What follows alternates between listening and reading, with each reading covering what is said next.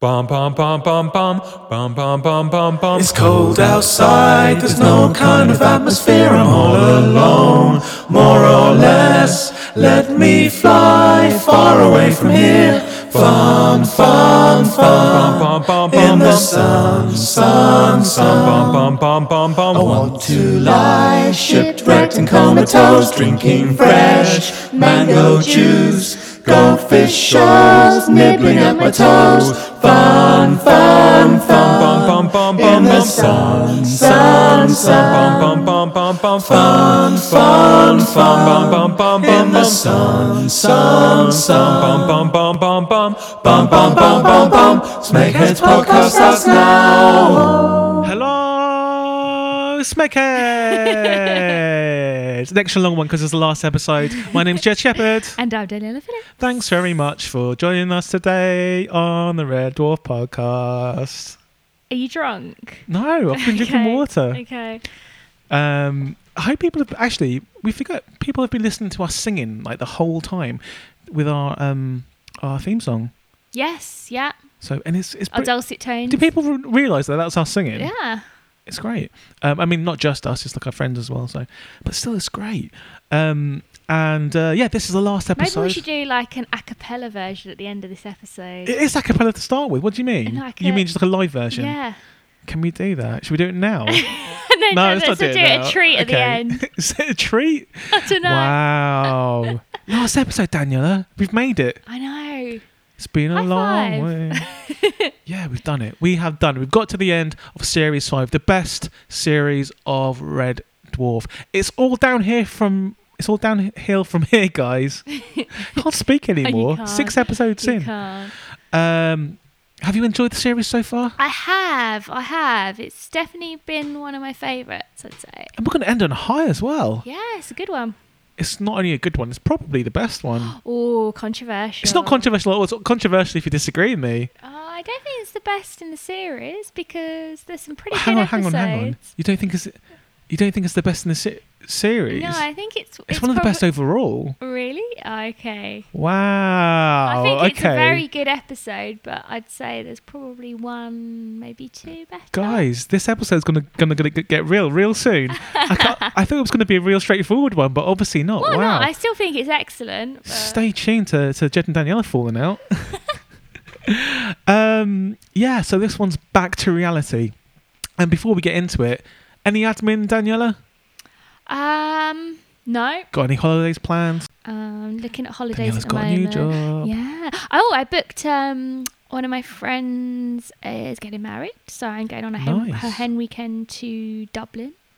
Biggest city in the world? Yeah. Actually, it's just outside of Dublin. I mean, it's about an hour away. That sounds awful then. Yeah, so I've booked my BA first class flights over there. Why did you have to mention that? Wow. You in the last episode you were afraid you were too common sounding, and now you're gonna. But that's good. So you need to relax from all the other holidays that you have. I've got no admin this week. Okay, I spent that's a nice change. Yeah, I've spent it all last week. I guess just to reiterate what said in the last episode, Star Wars gigs on July 14th. Go to thisiscantina.com if you don't know about it, but all the details there. 2 Star Wars bands and a big, massive band that have sold 9 million records are going to play, plus... And me. And Danielle, what are you going to do there? I might do karaoke for the end, for like the last hour. I'll get Star up and Wars sing okay. some Carly Simon or something. I'm So Vain, that one. No, that's your one. You know, my one is Nobody Does It Better. That's my one. No, that's my one. That's what I always say. Everyone knows that's my... That's my song. That's my yours is I'm So Vain, and mine is Nobody Does It Better. Simple as that. Okay, we should have a Nobody Does It Better sing-off. Need to. So if you want to go to that, the tickets are probably almost sold out or maybe already sold out, but I might keep some back on the door because just in case people don't see it. But yeah, go to it. It'll be probably the best thing ever, and no one's ever done anything like this in the history of Star Wars, so I get to do it. Whoop whoop. And also, this is one step closer to me actually writing a Star Wars. That's my end goal, and I've got an idea for a Star Wars film, a standalone Star Wars film, right? And it's kind of linked into my gig, right? So you've seen Star Wars, right? Yes. You know the Cantina band? and my event's called Cantina. I want to do a film about how they got together and formed. Okay. And then about them on the road, how they got together, the highs and the lows of being a badly paid band in a galaxy full of like scum, and how they actually got the gig, and about the promoter who booked them the gig in the Cantina. Good luck with that. Yeah, and where they're kind of like where the song got in the galaxy charts and stuff like that. I would just love to know more about those guys, and I think that's my forte: music and film and stuff. Go well. So let me write Star Wars. Are you all right, Daniela? Yeah, I'm just waiting for you to stop. Yeah, you look like you've lost. You've gone on a Star Wars rant. You look like you actually lost the will to live. Like I was looking into the eyes of like a baby seal or something, about to be clubbed. That's pretty much how I was feeling. So let's dive into this episode. Back on format, guys. It's Back to Reality, the 6th episode of Series V, and it's the 30th episode overall. 6 times 5, 30. Maths in action. Yeah. And it's probably one of the most loved episodes of all time. Back in the days of the 90s, the Smegheads, this was always number one. It was this and Polymorph, kind of like bobbing up and down for that number one space. And I think this is probably, if it was just up to me, which it isn't, unfortunately, guys, I think this is probably the best episode of Red Dwarf ever. See, I think Quarantine's better. Quarantine is excellent, but it's not better than Back to Reality. And hopefully during this episode, I will have convinced you. You can try. And I think I will. I'm quite confident. Okay. And also, just as an aside, in the Red Dwarfs magazine, there was like more. They did a kind of alternate. No, it was like a story after what happens in this episode, and about the characters if they didn't go back to reality, and it was great. The Red Dwarfs magazine is great. You can actually download every single Red Dwarfs magazine somewhere on the internet in PDF format. Find everything on the internet. Yeah. Nothing ever goes away. It's fine. It's no longer in print, so find it however you want. I'm sure the guys at Red Dwarf don't mind too much. So the episode starts with Red Dwarf. I'm going to do like a really like David Attenborough voice now. I think people like it when I get all kind of sexy with my voice. Have you heard that feedback? Not really, no. Okay, well we'll see. We'll see how it goes. So the Red Dwarf crew takes Starbug down to investigate the wreckage of the SS Esperanto. It's a ship. It's basically a marine ship. I can't bother to do the voice anymore. It's a marine ship that does experiments at the bottom of the sea. And it's not the sea on Earth, obviously. It's like a sea, an ocean, moon. Because you can get water elsewhere. They found water on Mars, didn't they? They did. That's awesome. Like, does that necessarily mean that there's life on there, or just means there's a potential for life? That's the question, Daniela. Potential, I think. Yeah. I'd love there to be life on other planets. Even though in Red Dwarf there are no other life forms, no aliens in Red Dwarf, it's all man-made. The despair squid that is in this episode, I guess is a genetically engineered life form, right? Yeah. It has to be. So they basically... or just evolution. It is evolution, and in this episode we see that the reason for this marine experiment is to speed up the evolution. That was their mission, to speed up the evolution on this moon. The ship's crashed down there for some reason, but we don't know why. And we find out that the crew of the Esperanto didn't really die in good circumstances. I don't think there are any good circumstances of dying, but it wasn't like died in their sleep. It's like a mass suicide. Yeah. But also, it wasn't just the humans; it was like the fish as well. Yeah, it kind of closed its gills. And I've always known that animals can commit suicide because I had a budgie that committed suicide. Really? Polly, yeah, really imaginative name. Because I had Polly and Timmy, and Timmy flew out a window, and then Polly was just engulfed with grief and just pecked herself to death. So one day I went to the cage and it was covered in blood. Sad story. Really sad. Never got over it. But they kind of like discovered that the deaths were due to like an overall kind of depression, which can happen. But they put it down to a hallucinogenic nerve toxin that's come out of the despair squid, which, to be honest, they called the suicide squid. Yeah, this was just going to be a good film out in a couple of months. But do you know what? Don't call it just the despair squid, because it's obviously going to just spread despair around. Call it like the money squid or something. Make a money squid. Make a happy squid. Okay. Money squid? That just like squids out money. That would be nice, yeah. Or like But I guess that wouldn't be much of a episode. jelly bean squid. Gives you jelly beans. Would you eat them? Jelly beans out of a squid. Yeah. Totally. Fishy jelly beans. Yeah. Okay. Yeah, that's just what caviar is, right? No. Yeah. So the crew were affected by the despair squid. And Lister, Crichton and the cat are exposed to a small dose of it, not enough to kind of like make them commit suicide, but it just makes them kind of burst into hysterics, just like if they were a girl or something. I'm joking. I'm joking. I just wanted to wake you up. They get back onto Starbug, and the crew have to stabilise their mood, and they do that by using a mood stabilising gas to counteract the despair squid's ink. This is a great concept straight away. It's very clever. Yeah, because I'd never seen anything like this before in any TV show or film since. Really, you get a massive squid, like 20,000 Leagues Under the Sea. You get a massive squid. Maybe it has ink. Maybe it just wraps itself around your ship and just drags you under, and that's how you die from like suffocation. This squid. It's a pretty horrible way to go. Yeah, but if you think about it, they've come to the despair squid's home. They are the one who is disturbing the natural kind of balance of this place.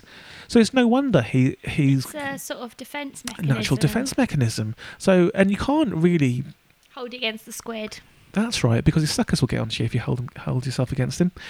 It isn't long before the creature returns, and the crew try and make a run for it, but they're exposed to even greater dose of this ink, and basically while this ink is surrounding the ship, it makes Lister crash into some rocks and explodes, and you think, uh-oh, whoops, another episode of Red Dwarf where Starbug crashes or Red Dwarf crashes. You think, how are you going to get them out of this one? Exactly. But do you know what? The first time I watched this, I didn't put two and two together. I didn't realise. I didn't think that the being covered in the despair squid's ink would affect future. I just thought it kind of like stopped them from seeing where they were going. That's why they crashed. Okay. But yeah, and it obviously comes in. I mean, you've all seen this episode. I'm holding stuff back here, but you know full well what happens at the end. But I'm gonna the try. Twist. I'm going to operate under the illusion that some people haven't seen it, so I'm going to say the twist till near the end. I hope that people have seen the episode before they listen to this podcast. Some people don't. If not, stop it, go and watch it and come back. You get people on Twitter saying to us, "Oh, that was a great. Your podcast was great this week. Makes me want to watch the episode." Yeah, watch it then. Maybe, but watch it again. It's on YouTube. If you haven't got Netflix and you don't want to spend money on the DVDs, which you should. Watch it again because I haven't watched it in a few years. Exactly. I mean, it's always on Dave. It's just constantly on Dave. I think it was on Dave a few weeks ago, actually. They don't explode into like tiny little bits. They find themselves waking up in a room. It says, and game over hits the screen. And you think, what's going on here? What is going on here? Game over has appeared. Have the BBC done something wrong? Pressed the wrong button? No. They wake up in a room, almost like kind of like back to back in these kind of seats with like helmets on it. If you've read the Red Dwarf book, Better Than Life, it's a bit similar to a scene in that when they're all kind of got these helmets on. But yeah, so they wake up and they find out they've been in this game for like 2 years. Is that right? 2 years. They've been in this game for 4 years, and what they didn't realise was the whole time they were on Red Dwarf, they were inside an interactive computer game, a bit like Back to Reality, really. And in this game, there was various different tasks they should have performed, and this is all explained by legend Timothy Spall, national treasure Timothy Spall, and he explains to them just what they were up to, and he's like, "Did you do this? Did you do this?" And I'm like, "No. What do you mean?" There was a letter in the micro dot that explained Rimmer's past, and it turns out they should have reached their true status of like being an all action, almost semi superhero like squad of like amazing space pilots, getting the girls and just doing what they want. But no, they were still in their original forms, which was just the basic Lister, Rimmer, Cat and Crichton. So they didn't achieve anything in the game. I think they achieved 2%, or is it 4%? I can't remember. I'm getting the 4s and the 2s mixed up, but yeah, they didn't get They didn't Kachansky. do well. Yeah, and do you know what? I've met Timothy Spall a couple of times in the past, and mostly when I was little, because of who my dad's best friends with. But we won't talk about it on this podcast because there's no point. I know who that is. Yeah. So yeah, I got to meet him quite a few times, and yeah, I love him in cool. Enchanted. In Enchanted, Yeah. the Disney film Enchanted. Yeah. Well, who is he enchanted? Like a troll or something? No, he plays like the evil witch. It's like stepmother's manservant. Okay, that makes sense. He always does that kind of thing. He's got really that kind good of face. at it. Really funny. I love Timothy Spall. He's great. And yeah, so they are stunned by this realization that they have spent that time, and they think, what kind of people would spend their time in a game like that? But Daniela, I'm going to throw over the question to you now. Okay. Would you, if something was going wrong with your life, would you just want to like get out of there, just kind of dive into this illusion of adventure and stuff? I think so, because I love immersive theatre. You do, don't you? I go to quite a lot of. Yumi Bum Bum Train. I haven't been to UB Bum Bum Train. I've performed in it. Oh, you've just performed, and I haven't been there. I just worked there. But I mean, Punch Drunk Theatre. What's that? It's a theatre company that does immersive. They're probably the leading immersive theatre. Do you think there's too many of these immersive theatre things? No, there's not enough. Really? Okay, it seems like everyone's doing it. But yeah, so they are the original people, and I've been to their production in America 3 times now. It's called Sleep No More. Okay. It's Do you like secret cinema? It's okay. Right. I think it's very overpriced, and I don't think the execution is great. Okay. I much prefer Punch Drunk Theatre. Okay. I have to speak to them about the Star Wars thing. They'll have a lot of problems surrounding some of their openings. Yeah, I think was it the Back to the Future one, or was it the Star Wars one where there was the problems? Back to the Future, and I know, and there was another one as well. There was a problem, but I mean, they do put on the massive price, productions. It's like £65 for a ticket. Yeah. It's a lot of. And they've got money. like an inbuilt audience. Like once you've been like 1 or 2 times, they've kind of got you, and you kind of go to like all of their things. Well, I've been lucky enough. I've been to, I think, 3 of their events on press tickets. Right. Okay. With Nick, so I haven't had to pay.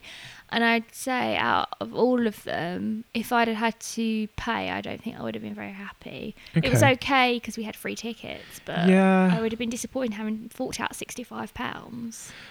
I just want to watch a film. I don't want to be disturbed. When I watch a film, I want to concentrate. If someone's just yapping on next to me, trying to be one of the characters, I'll be like, leave it off, mate. Well, when I watch Back to the Future, I don't want flipping some old guy with just cotton wool on his head, trying to shout in my ear about. Well, Nick went my future. to the Shawshank Redemption one. I didn't go to that one. Okay. And they made everyone strip down to their underwear and took their clothes away, which I would not be very happy about if that was me. That's not what I want for my night out.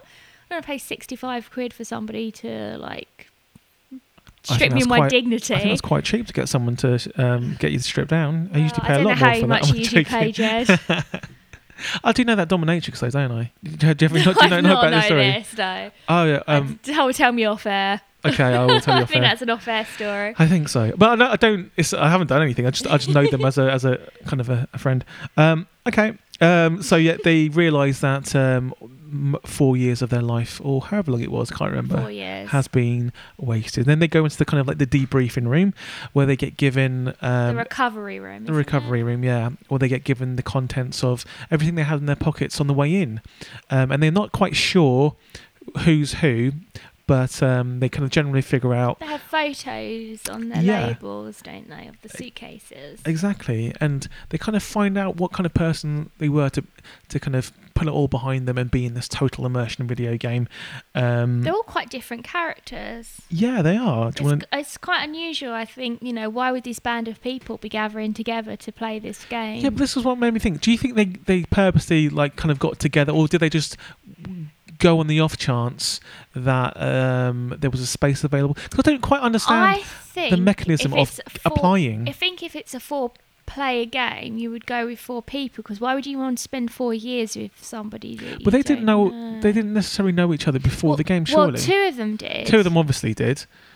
But also, like in the game, there is a mechanoid. Crichton obviously played the mechanoid. Couldn't he have chosen to be Cat and be something a little bit different from himself? Yeah. Would it be good if it was kind of like switched around and it wasn't so obvious? Because if this is like pure escapism, he hasn't really escaped very much, has he? Because he's still a mechanoid, but I guess he's half organic in this. So the real version of Crichton, once he's woken up out of this kind of immersive video game, is a detective. We find it's a traffic officer. Police officer, yeah. Traffic officer, potentially, called Jake Bullitt, which is great. And in this magazine, there was a great storyline about Jake Bullitt as well, which ran for a number of weeks. We've got Lister as Sebastian Doyle, and we've got Rimmer as good old Billy Doyle, smelling of yak urine, and basically being a tramp. And it turns out that Lister and Rimmer, hilariously, are brothers or half brothers. Yeah. But the best of them all, and only in this episode is the only time where I'll fully accept this character, Dwayne Dibley makes the appearance. Dwayne Dibley's first appearance in Red Dwarf. And when I first saw this, I thought, this is the best character ever. I want to see him in every episode of Red Dwarf from now on. And I quite liked how he couldn't come to terms with his name was Dwayne Dibley. Dwayne Dibley! He's great. And like I can see why Dwayne Dibley was the character that kind of took off from this episode. Just Danny John Jules is mannerisms. Comedy genius. He is, but I think because he's a dancer, he has total control of his body. So even when performing a character as backwards as Dwayne Dibley, he manages to put some finesse in the kind of unfinessed. Even though he's a right klutz, it's just beautiful to look at, just the body movements. I think it's great. I've met a few people that look like Dwayne Dibley as well. Really? Like really, really like Dwayne Dibley, but I've never wanted to bring it up because I think they might get it all the time.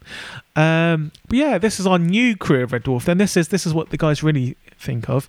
And they slowly start to kind of submit to despair to the fact that Lister is really rich, but just an arsehole. He owns some really nice watches and jewellery and things. But he's not a nice person. And the one thing that one thing Lister liked about himself is the fact that he had some morality and he wasn't a bad guy. Down to earth as well. Yeah, exactly.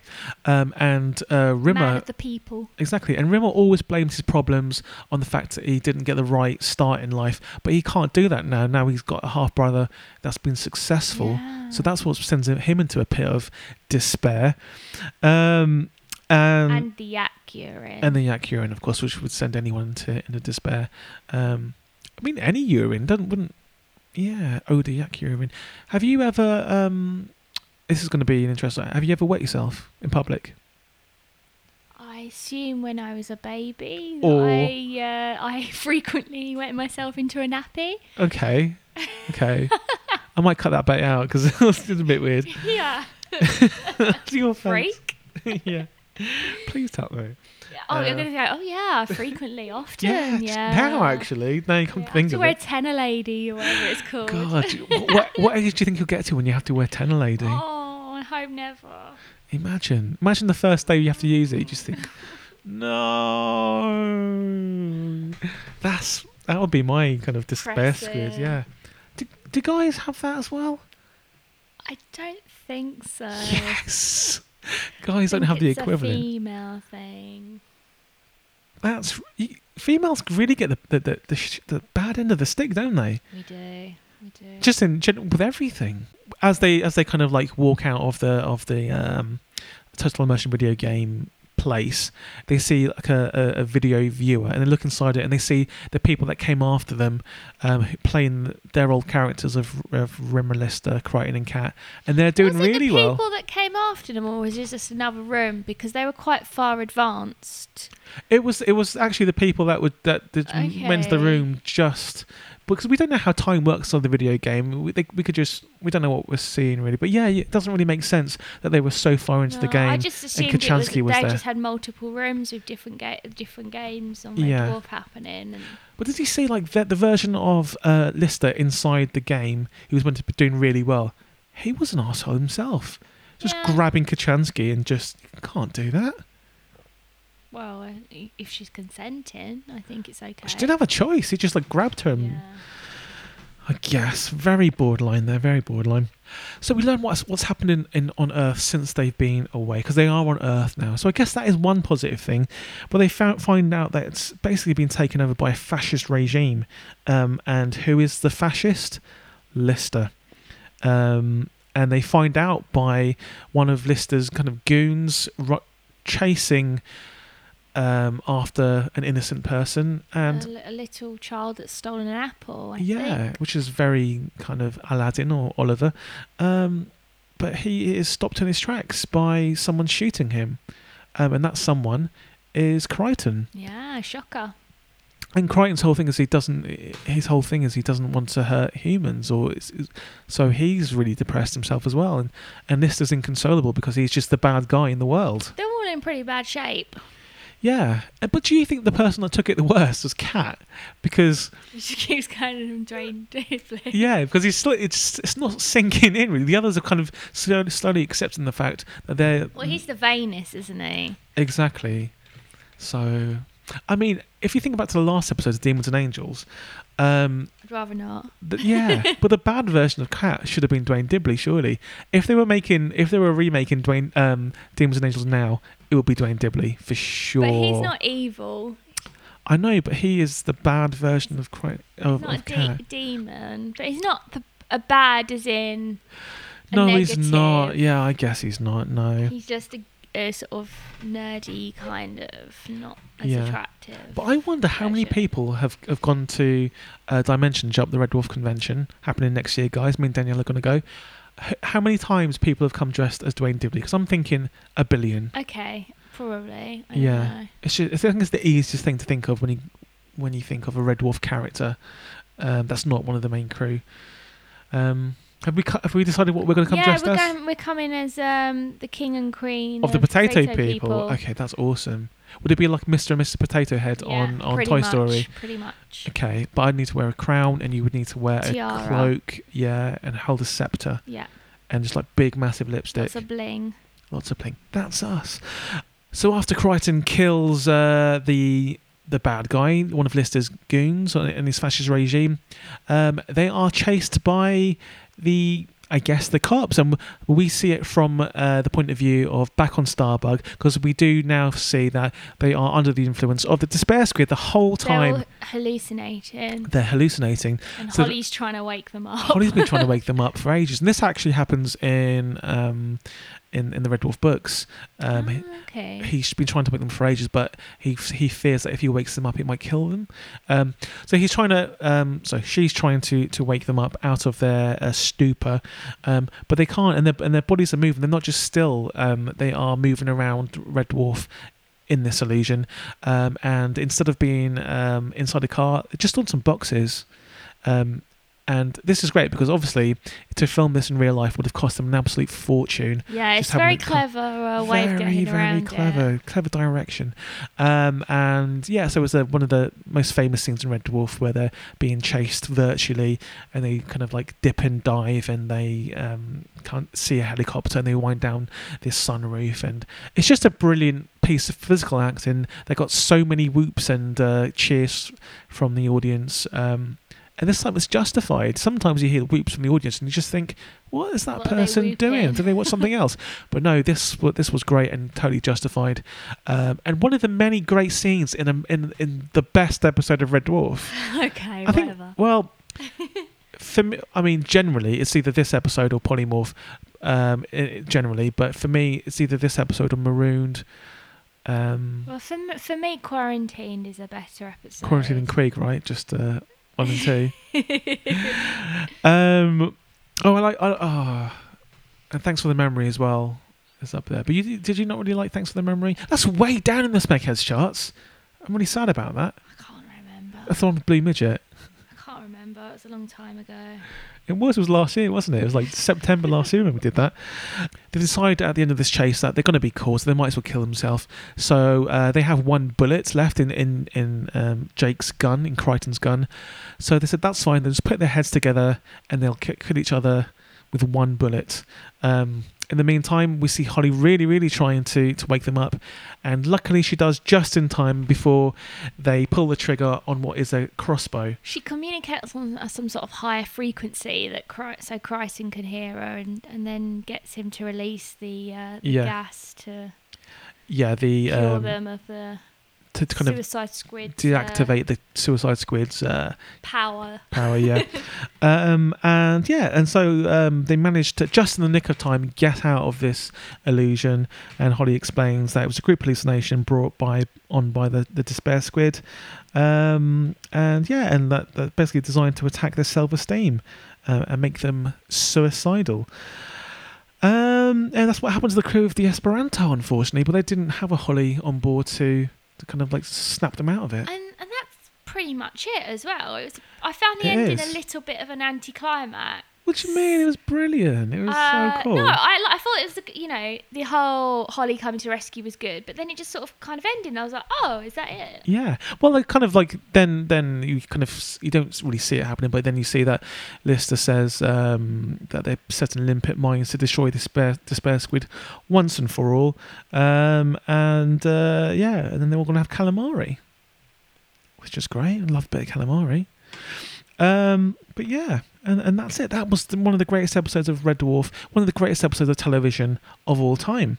Hard to ever beat. I'll agree that it's one of the greatest episodes of Red Dwarf, but I don't think it is the greatest. I think it's up there. Right. But I'd still think Quarantine is better. I'll tell you why this is better than Quarantine. Okay. For a number of reasons. Number one, it was the introduction of a character that is popular within Red Dwarf, and Dwayne Dibley. Okay, but he didn't have so much of an impact on me in this. I guess Quarantine introduced Mr. Flibbles. Yeah. Okay, that Mr. Flibbles so much better. Okay, but just the kind of like the rug pull of them being inside of, thinking they were inside a virtual reality video game, and then the rug pull that they're actually being poisoned by the Despair Squid. And I didn't see it coming, even though the first 5 minutes is about the Despair Squid making them miserable. Come on, the first time you watched this, don't tell me that you knew that was going to happen. Well, I don't remember watching this the first time when I was younger. So Okay. I've only got on the viewing that I've had for this podcast. Okay. And I could see where it was going. Right, okay. Well, that's because you're an adult now. Yeah. But as a kid, this is just so good. What else? Yeah, so also in this episode, you see the alternative characters, and all of the alternative characters are great in themselves. Billy Doyle is just great, and I would like to see what happens to Billy Doyle. I would like a spin-off with Billy Doyle, just him being homeless, going around the streets trying to make things. His hair was great. Yeah, like a shock of like white, and then. No, you're not selling it to me. Jake Bullet as well. Do you want to see the adventures of Jake Bullet and what he does to kind of get things done? What, in the traffic world? Yeah, we find out that. And also, you want to find out more about Dwayne Dibley, surely. Not so much. Okay. You're really... I think people out who are listening to this are really shouting at you now, Daniela, because this is, by far, I think, one of the greatest episodes of Red Dwarf. I really enjoyed it. Okay. I thought it was interesting. I wanted more, which is I think is a good sign from an episode. Okay. When it kind of ended, I was like, oh, is that it? So I wanted it to carry on, but it didn't have the laughs for me. I guess this is more dramatic than the usual Red Dwarf episode. The laughs come from like the chase scene, just the fact Dwayne Dibley's in it, and just finding out that they're Lister and Rimmer brothers. No, that was good. The Dwayne Dibley just kept saying his name in shock and not being able to like comprehend. Timothy Spall as well. That's a massive plus. Good, but it just didn't do it for me. Just as much the general as Quarantine concept did. of them being the whole time they were on Red Dwarf, being inside a computer game. Just think how amazing that was when someone would first watch it in the 90s. I agree. It's like watching, I don't know, like watching The Walking Dead, and then one day... Oh, The Walking Dead's boring. It's not boring, it's great. Okay, let's see. Watching Breaking Bad, and then one episode is... Breaking Bad's you find overrated. Okay, what do you like? Let's talk about Twin Peaks. Okay, well, but I mean that has loads of twists and turns. Okay, so with Twin Peaks and the first series end, it turns out Laura Palmer was Dale A Cooper. twin or something. Oh, that would have been good. Yeah. Or Dale Cooper's illegitimate. Because they kind child. of like bring her back as the cousin, don't they? Yeah, who's hot. Another hottie. Yeah. Oh, I love Twin Peaks. I know. I need to do a Twin Peaks great. event. It's great. But yeah, back to Red Dwarf. This episode is great, and we will see. Never mind what we think. Let's see what Tom Stab thinks in Tom Stab in the Dark. Hopefully he'll finally get out of that black hole. It's the last episode. Let's see. You can't start a fire. You can't start a fire without a spark. This gun's for hire. Even if we're just dancing in the dark. Tom, are you there? Can I swear, Jack? You can, but I might bleep it out. Okay, get ready. Get your bleeping apparatus ready. Okay. Can you hurry up, please? We're really trying to get you out. Well, I'm really trying to get you out. Daniela is not really saying much. It's how have you been? You've been there for 6 weeks now. You know what? I've acclimatized. I've got used to it. I'm just kind of accepting that this is my life now. Yeah. Like I don't know if that. Like I keep possibly seeing things out of the corner of my eye. Like I don't know if they're clues of some sort or like how to get out of this or whatever. Yeah, but me too. It's been real weird. Like every time I say bye to you, the next thing I remember is talking to you again. It's weird, isn't it? It's real weird. But yeah, let's talk about the episode. Back to reality. What do you think of this one, Tom Stab in the Dark? I mean, you might know more about this than me, but I doubt it. I think my impression is that this episode is thought of very highly in the Red Dwarf community. Basically, the best episode up there with Polymorph and stuff. There is very good reason for that because it is such a great episode. It is possibly the best episode. Yeah, and I don't think. I'm sure there's people out there who don't necessarily agree, but there's no one out there who thinks that this is a bad episode. Surely this is. If there is, we need to team up and get rid of them because they are not good for this world. Correct. This is, I mean, you've heard me go on about the podcast. This is one of the best pieces of sci-fi stroke comedy writing in a British TV show of all time, and probably can't be beat.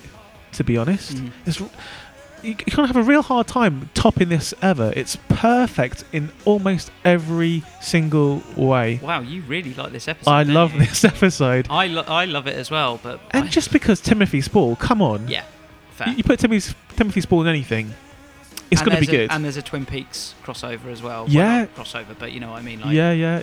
It's amazing, and just the level of acting is incredible. The characters that they really are in real life are just amazing. Also, they're actually like obviously the episode all takes place within their minds, obviously, but when they're in reality, they're just confined within Starbuck's hold, or wherever, and that there's so much that goes on in just that little hold area. Like the whole scene where they're pretending that they're in the car being chased. Well, not pretending, but they think they're in it. But it's so good. It's amazing. Brilliant. Yeah, and then it's actually quite seamless and it's quite clever in the way that it cuts between reality and unreality. Yeah, it's amazing. It's brilliant.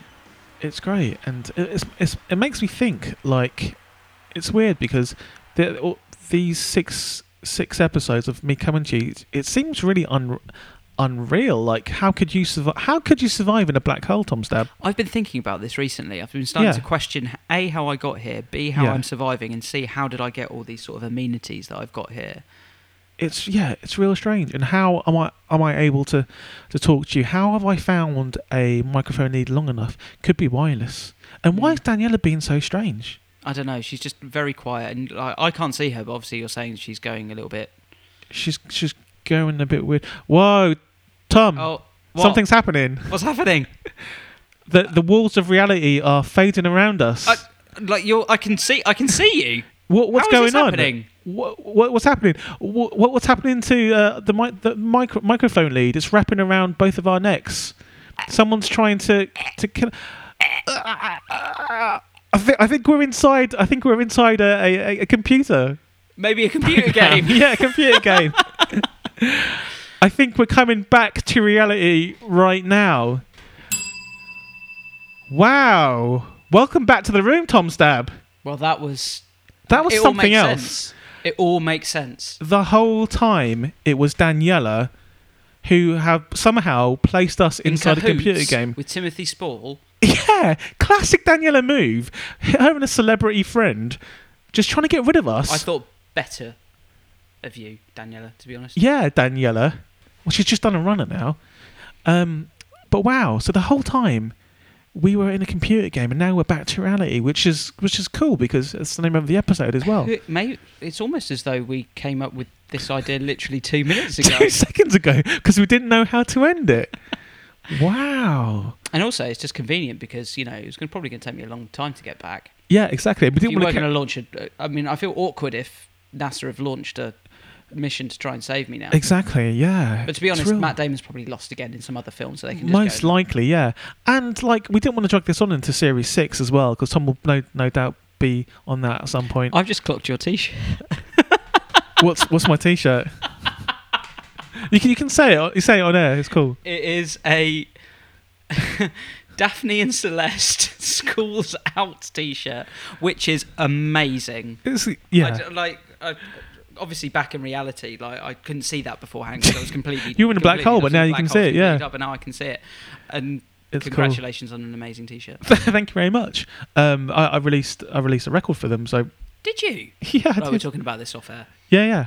So that's why. And I have a question for you. Max Tundra produced. Oh no, it's a secret. Oops, okay, nothing. Who? Bleep that out. Max Tundra. He released a single and for them, and that's kind of the one I released. And who knows? Maybe something else will come out as well. Hey Jed. Yeah. I have a question for you. Okay. If you were to award a Man of the Match award for this series, Player of the Season, actor of the series, damn good question. Who would it be? I have an answer. Well, I'd like to hear yours. As you're a former football manager and employee, you will know the importance of statistics. Yes. And I think statistically speaking, Rimmer is the most valuable, the MVP, even though that's not in football, the MVP of this series. It's almost like a whole Rimmer series. You've got Hollership, where he's the star. You have what other ones are there? Then you have Terraform, where he's the star. Quarantine, where he's the star. So Demons and Angels as well. He's the best in Demons and Angels. He's the best of the evil Red Dwarf characters. And then back to reality, he kind of takes a lead in Inquisitor. He's almost like one of the main people in that as well. So yeah, it's a real Rimmer-centric series, and maybe that's why it's my favourite. Maybe I like Rimmer more than I thought I did. Maybe I'm the Smeghead. Maybe you are. Are you having a crisis of identity right now? I am.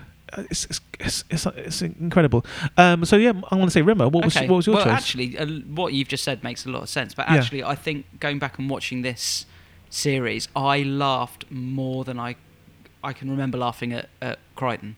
His acting and how he carries a lot of episodes, I think, because he links quite a lot of the story. Like, he's integral to the story. He's Mr. Exposition. And also, I think his timing in this series is amazing. Like, he's got good comedy timing. He has incredible comedy timing. So I just seem to remember laughing more at Crichton than I had in previous episodes. Yeah. And I don't know whether that's just a combination of the writing, like they're really hitting a stride at this point. Yeah. They know who these characters are. And also what really stands out is that from this series that the cast just seem like they're having an absolute ball in this series. Like they've really embraced it. It's obviously become successsul at this point. Yep, they've made a bit of cash. They seem to be really enjoying themselves. Yeah, the writing is at its absolute peak. I mean, the writing in this episode is unbelievable. This is better than any kind of episode of like Star Trek or Battlestar Galactica. It is TV sci-fi just done to perfection. I mean, they're never going to reach the heights of this again. It doesn't matter what happens. And they'll never be able to get Timothy Spall back, because now Timothy Spall is like a national treasure, and I guess he was only on his way to being a national treasure back when this was recorded. I think he was just kind of like a jobbing actor, But now he's he can do what he wants. He's the biggest British actor, one of them we've got. So thanks very much for... Well, I'll tell you what, I'm so glad that A, that I'm back, that B, it was all, in theory, a dream, a computer game. Yeah. I had a blast while I was up there. I wouldn't want to do it again. Yeah, and it feels like, it felt like it was 6 weeks, but it really was more like an hour. Yeah, pretty much. Or less. Yeah, it was an experience. It's incredible. Well, we have Daniela to blame or to thank for that experience, because I think we've both grown as people. There was a lot of bodily fluids coming my way. I don't know why I was sending diarrhea and urine through all the time. Yeah. And nappies as well. I don't even know where I got them from. I mean, that should have been a clue. Well, the thing was, like, I needed them, but they didn't. Yeah, of course. Yeah, but I didn't need them soiled. Yeah, I needed them clean. But like while you were in there, I was floating around outside the black hole. You were a floater. Yeah. I didn't mention that before because I just thought of it. Were you there the whole time? Yeah. Fuck's sake, Jed. But I didn't have Netflix, and the Wi-Fi was really bad. I had it all. Yeah, I should have come in, really. I shouldn't have. Luckily, all you had was Daphne and Celeste tapes. Yeah, and recording equipment. So thanks very much for the whole of Series 5, Tom Stab. Thanks, man. I think we'll throw back to the episode, and everyone's here anyway, so that's cool. Thanks very much. We'll see you on Series 6 at some point. Okay. Bye. Bye. Yay! Tom Stab is out of the black hole finally. At last. And Daniela, you have got a lot of explaining to do. Have I? What have I done? You know what you've done. Have I? Just don't do it for the next series, please, Daniela. I promise you it won't be done again for the next series. That you were... I can't believe you did that. Thanks very much, Tom Stab in the Dark. Hope you guys have liked the theme song. There's been a theme song on this. So let's see what people think on redwolf.co.uk. Even though this podcast isn't on, check out redwolf.co.uk. It's great. It's every Friday, even when Red Wolf wasn't on, for about a decade, more than a decade, they post new news every Friday. Oh, that's awesome.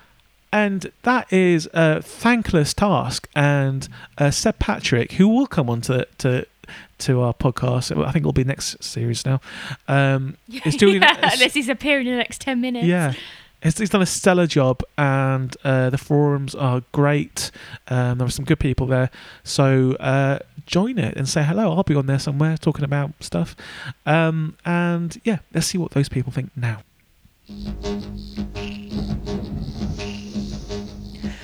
Now, what do the guys on the reddwarf.co.uk forum think of the final episode, Back to Reality? If they don't like this one, I don't know what I'm going to do. I might just delete everything. So let's see what they have to say. Simon says, Back to Reality, really good episode and ending the series on a high. One of the best episodes of Red Dwarf overall in my opinion. Good supporting cast and some really fun scenes, with the car chase probably being the standout on this one. Really good twist on this too. I first saw this when it originally aired as a young teenager, and I was completely taken into thinking this was going to be how Red Dwarf ended. That's true, it does feel like the last episode ever, with it all really being an AR computer game. Wow, imagine that was the last episode ever. I think I could deal with that. Let's see who else we have here. We have JMC 2000 saying, my chief objection is this episode. JMC 2000 says about Back to Reality, my chief objection to this episode is the fact that, according to Kryson, the terraforming mission got 5 million years of evolution in 3 solar years. From a standing start, 5 million years of evolution gets you nothing. On Earth, it took more than 1.5 billion years to get from single cell to multi-cell, and then another 1.5 billion to get to anything else you'd call an animal. Wow, JMC 2000, bringing it home, bringing reality back. Bringing us back to reality. You're always so wise, JMC 2000. Almost too good for this comment section. We finally got DJ McBell saying, I was young when I was watching this, and as it was the end of Series 5, and before I knew about Series 6, I genuinely believed for a short time that the crew had indeed been playing a video game for a while. It's not one of my favourite episodes. I think it's overhyped, and Dwayne Dibley should have been kept to this episode only. I think everyone agrees with you there. But I can't help but be impressed by the amount of stuff it does. Again, Rob and Doug seem to have gotten setting up an episode down to an art, as we open the Starbug landing to simply check something out. Same as Quarantine. No more explanation needed. A bit of rummaging around that old disused pumping station, which always looks pretty damn good, and we change gear and go into something completely different. I was never keen on listing Rimmer's alter egos in this, but like Cat and Crichton's Jake Bullet Traffic Police, I guess Crichton sort of reflects himself, as he's basically a sanitation droid who's handling so much more. The inclusion of the other crew playing the game too is a good addition, basically showing how it's meant to be played. I think we will end it there because we're not going to get any better. Thanks very much. Actually, one more. Let's go with Phoebe. Phoebe says, this is one of the episodes I know I watched with my mum the first time I watched it. When Rimmer was describing what Billy Doyle was like, I knew he was going to be Billy Doyle the first time I watched this episode. I love how he talks about Billy and his realisation when he finds out he's talking about himself. The episode was a strong finish to an excellent series, and that was a strong finish to an excellent comment section. Thanks very much, reddwarf.co.uk forum users. Well, I think that's pretty much went as expected. Yeah. Everyone thinks it's pretty much the best episode there is. Yeah, it's pretty Which great. is, yeah. But what matters most is what we think, Daniela. I've decided. Yeah. So let's check out the Smegheads charts. And here is the final Smegheads charts of Series V. Number 1, Polymorph. Number 2, Backwards. Number 3, Quarantine. Number 4, Thanks for the Memory. Number 5, Maroon. Number 6, The Inquisitor. Number 7, Justice. Number 8 is Better Than Life. Number 9, Stay Sleek. Number 10 is Queeg. And Danielle, I know you want to get revenge on me, but think carefully. Yeah, no. It's in the top 10. Okay, that's don't fair worry. enough. Okay. So Back to Reality is most people's favourite episode. Majority of people love this episode. I think it is better. I would put this at number 1, but I think Daniela's going to drag it down to hell. So where do you think it would be? I would put it either at number 6 or number 7. Really? Why would you? So you think The Inquisitor is better than Back to Reality? Yes. Okay. Yeah, I really enjoyed The Inquisitor. Enough. Yeah, actually. Quarantine and The Inquisitor were my favourite 2 episodes of the series. Okay. Oh, see, I'm fair. I'm not gonna argue, even though this is, I think, best. So in between that, this will be number 4. So it knocks down Thanks for the Memory to number 5. So that's Polymorph at number 1. Number 2 is Backwards. Number 3 is Quarantine. Number 4, Back to Reality. And number 5 is Thanks for the Memory. I still think Thanks for the Memory. If we get, do you know what? At the end of we do all the series, let's have a couple of amnesties where we can choose one episode to fly up the charts to start another position. No. You don't want that. No. You don't want a second chance to No. to put Quarantine a bit higher. No. Okay. I think it's fine. Okay. Do Well, you think it's fine this week, along. right? Okay. Cool. And that is the last Smegheads charts for this series. So I hope you've enjoyed it, and we'll see you for the Smegheads charts of the next series. And that was the Smegheads charts, the last one of Series V. Whoa. I agree with that. Noise? I'm just tired. I'm just knackered. 6 episodes. If you guys have blitzed this, well done. Yeah, you well deserve done. a medal. You've probably fallen asleep in the bathroom when you listening to it. Yeah. So just watch it. Just listen to it again.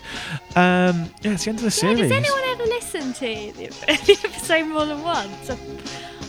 Yeah. Maybe my parents. Well, I've got an idea for Series 6 that'll make people listen to it multiple times. Oh, okay. Yeah, whether they like it or not. No. For Series 6, because my idea for Series 5 was doing this all in one go. Yeah. My idea for Series 6 is to implant clues in each episode, right? Of what? Yeah, exactly, of what. And then the last episode will be a competition, and you'll have to go back through each episode to get the clues together, and you'll win something really big. Will anyone be bothered to do that? Yeah, because the prize is going to be awesome. Is it? Yeah, it's going to be really good. Okay. So Sounds really look forward to that. exciting. Yeah. Yeah, so that is the end of Series V. Overall, Daniela, what do you think? Very strong. Very strong. Very. The strongest. It's only downhill from here. Series 6 is great. Series 7, not so much. Series 8, not so much. There is some potential in Series 9.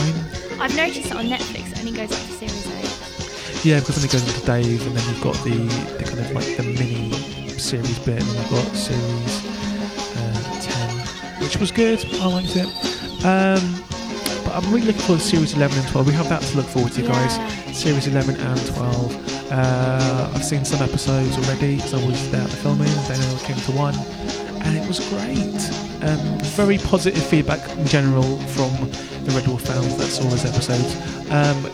Very, very similar to some kind of the themes and the kind of tone of series 4 and 5 and some 2. I've heard that are in comparison to season 7 as well, which is not the greatest thing ever. But I think we all want new Red Dwarf, and new series of Red Dwarf is even better. So have they said whether they're going to do any more after this? They'll do it forever. I don't think they're ever going to stop. Oh, that's pretty good. Yeah, it's like the best rated thing on Dave, and so I'll just keep going until they let me write it. So yeah, that's it. So Daniela, how can people, in the meantime, because there'll be maybe a month or so gap between the next one, where can they listen to you or hear you or see you or read you? Well, if you're missing me, I'm on Twitter at Daniela Phillips. And on Instagram with the same. I'm at Jed Shepherd, JEDSHEPHERD. I'm going to make that into a theme song for the next series. Oh, joy. Same on Instagram. Check me out on postpoprecords.com. Oh, yeah. I always forget to say, I was in Forbes magazine. I was actually in it. It was good. You know, just an article about me. Just drop that in. Yeah, I forgot to mention it. I'm glad I got to the next on this series. Yeah, so go to the Forbes website. Just type in my name. You'll find me straight away. Pretty big interview, but they're going to do a bigger one soon as well, which is kind of cool. Yeah, if you ever wanted to kind of read about the other stuff I do, and one of the biggest magazines in the world, then go for it. You don't have to, though. I'll be in another one soon anyway. So yeah, thanks very much, and I will see you next series, Smegheads. Yeah. I'm sad now, Daniela. Don't be strangers. Don't be strangers. Hit us up on Twitter. Talk to us whenever you want about anything you like. We're here to help. Goodbye, Smegheads. Bye. Bye.